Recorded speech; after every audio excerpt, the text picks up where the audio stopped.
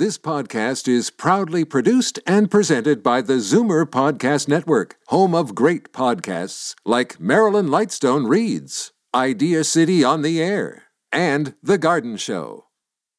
You're listening to an exclusive podcast of Fight Back on Zoomer Radio, heard weekdays from noon to 1. Fight Back with Libby Znaimer on Zoomer Radio.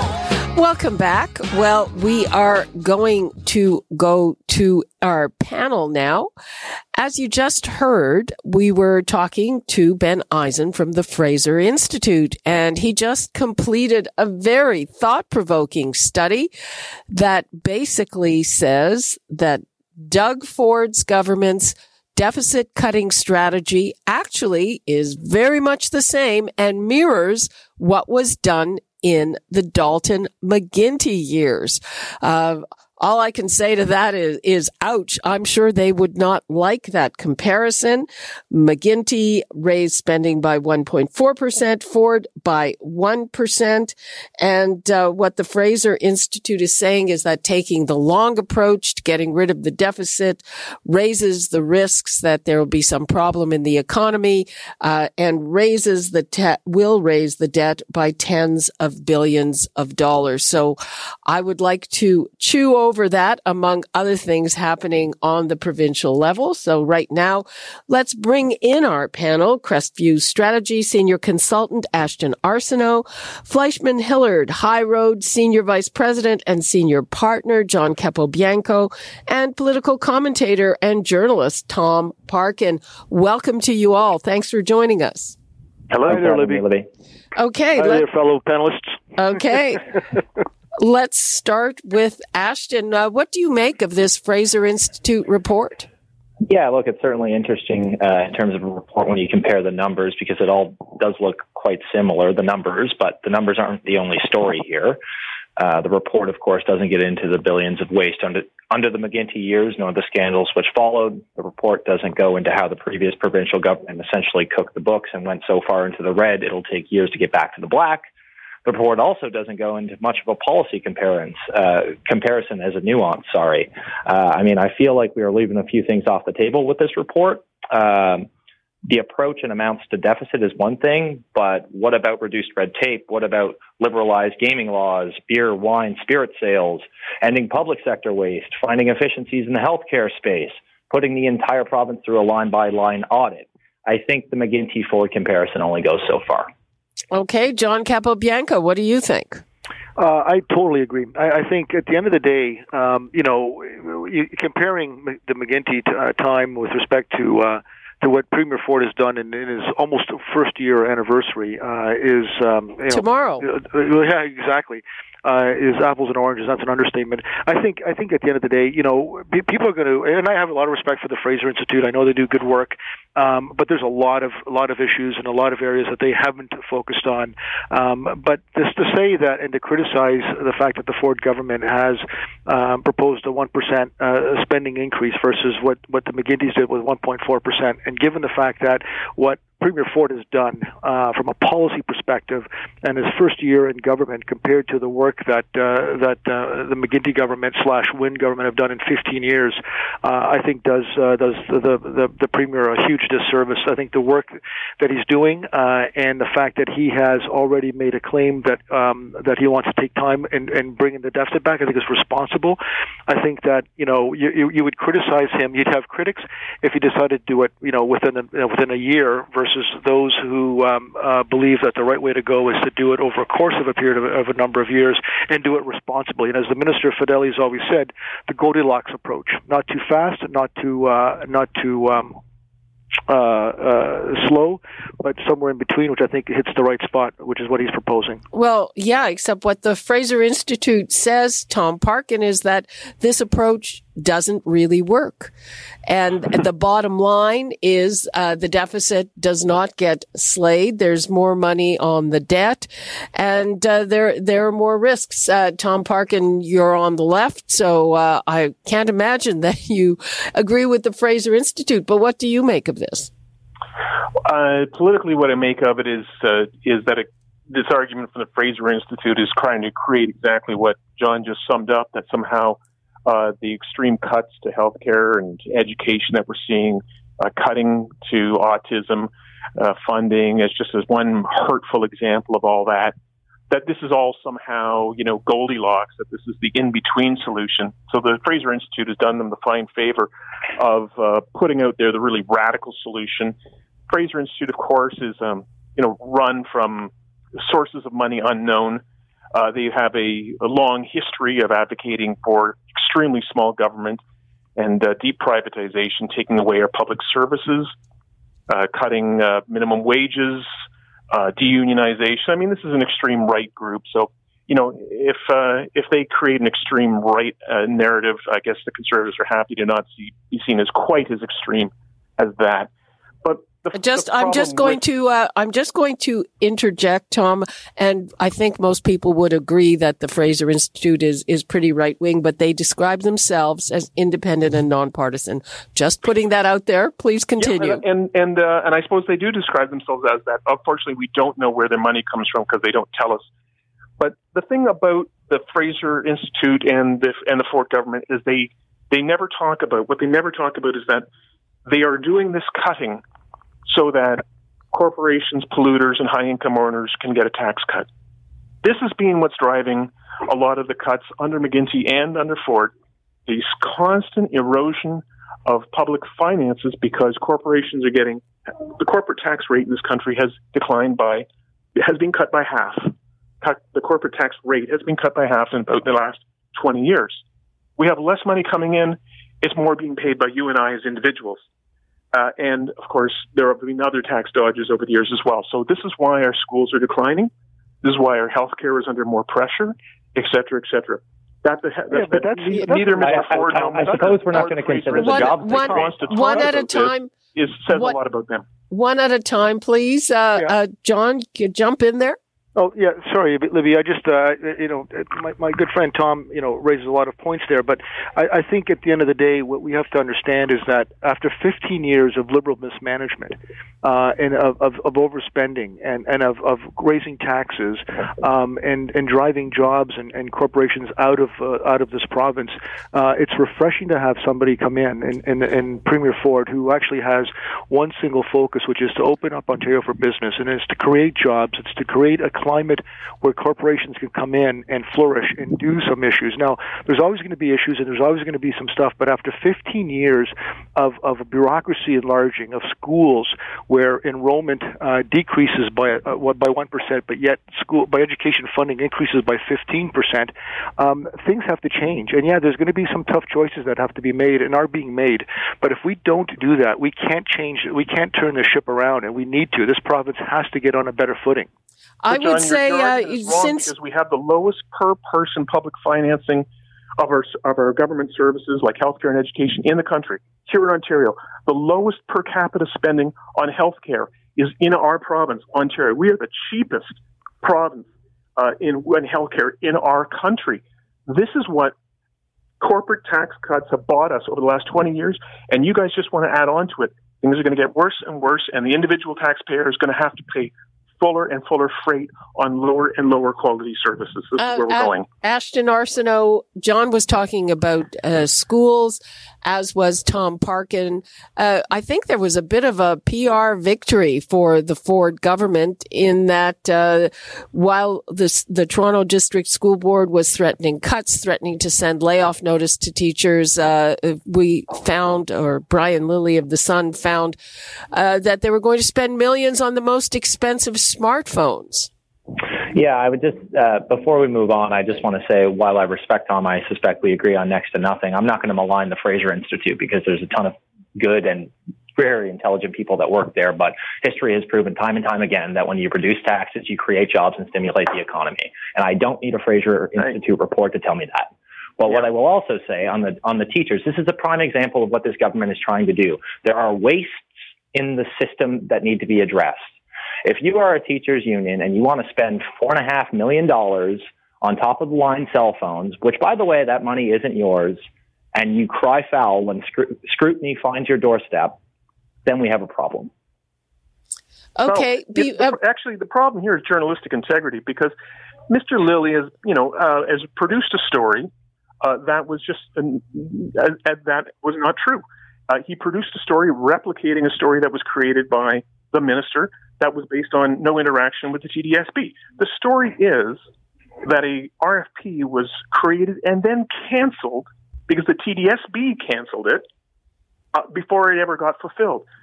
Mr. Ford and his government had nothing to do with this story, and Mr. Lilly writing it up as if that were the fact is wrong.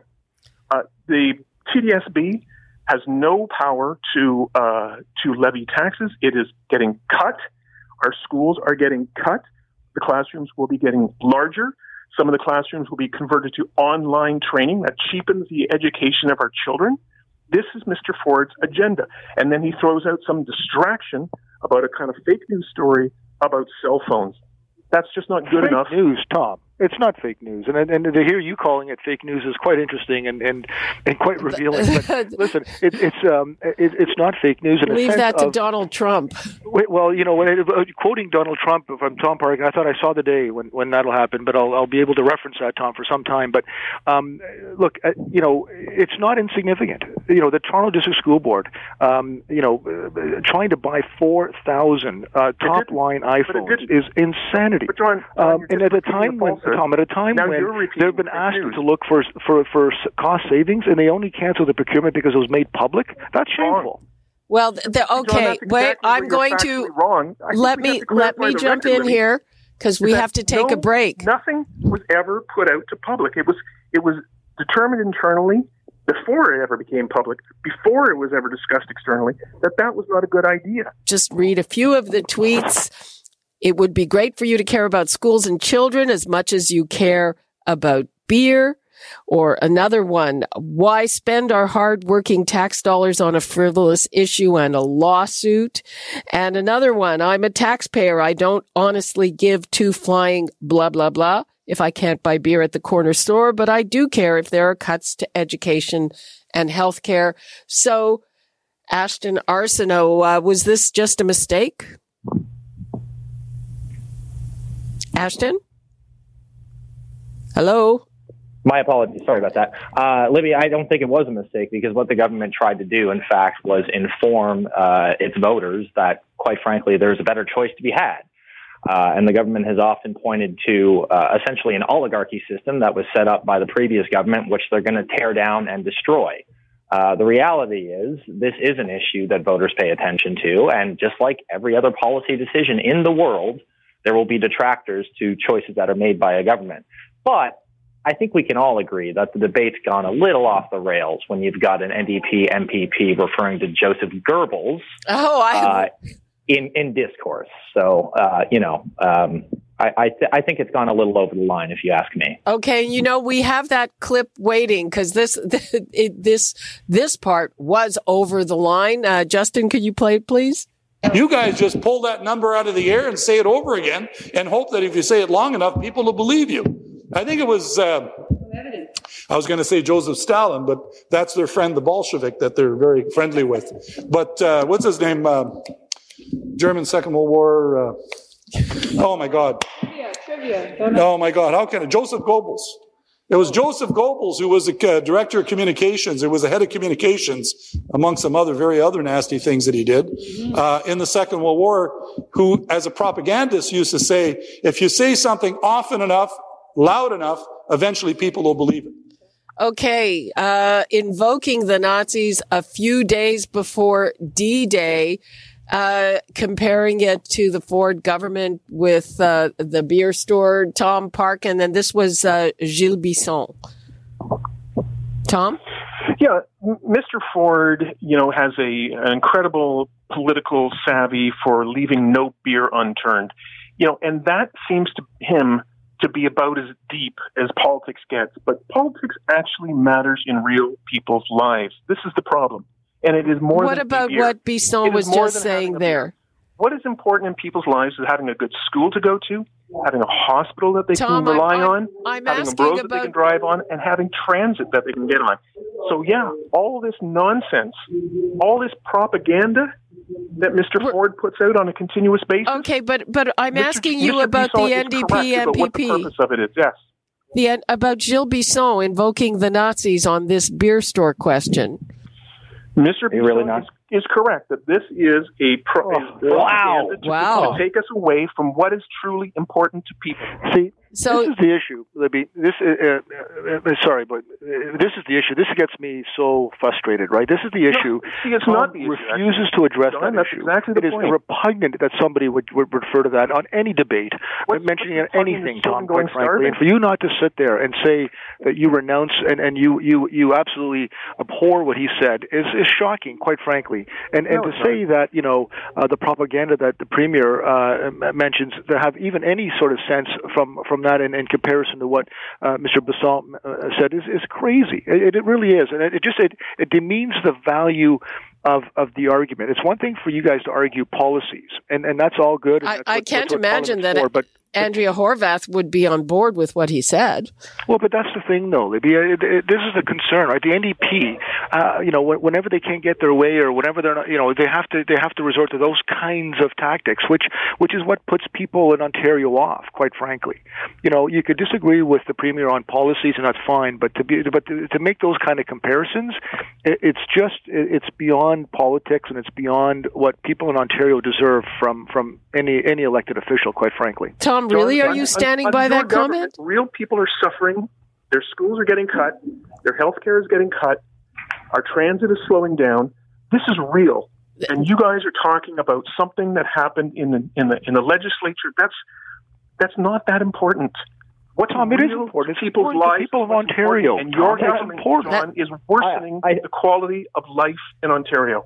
I would have to jump in here, and I'm a little dumbfounded, frankly, but are we actually making an argument right now that trivializing the systematic murder of millions of Jewish people is not worth discussing or apologizing for? Because the last time I checked, no, we're not. Mr. Bisson made an apology. And you know what? I think it was warranted, and frankly, I'm glad he did. Right. But you seem to be taking a different approach. I'll leave that. Wow, I mean, this is, and you would think at the very least that people would have the sense not to invoke this. I mean, I don't know. I'm frankly dumbfounded by that as well. Let's take a call from Lori in Oakville. Hi, Lori. Oh, hello. How are you today? Fine. I couldn't believe that Nazi remark either. I don't know what's the matter with the NDP.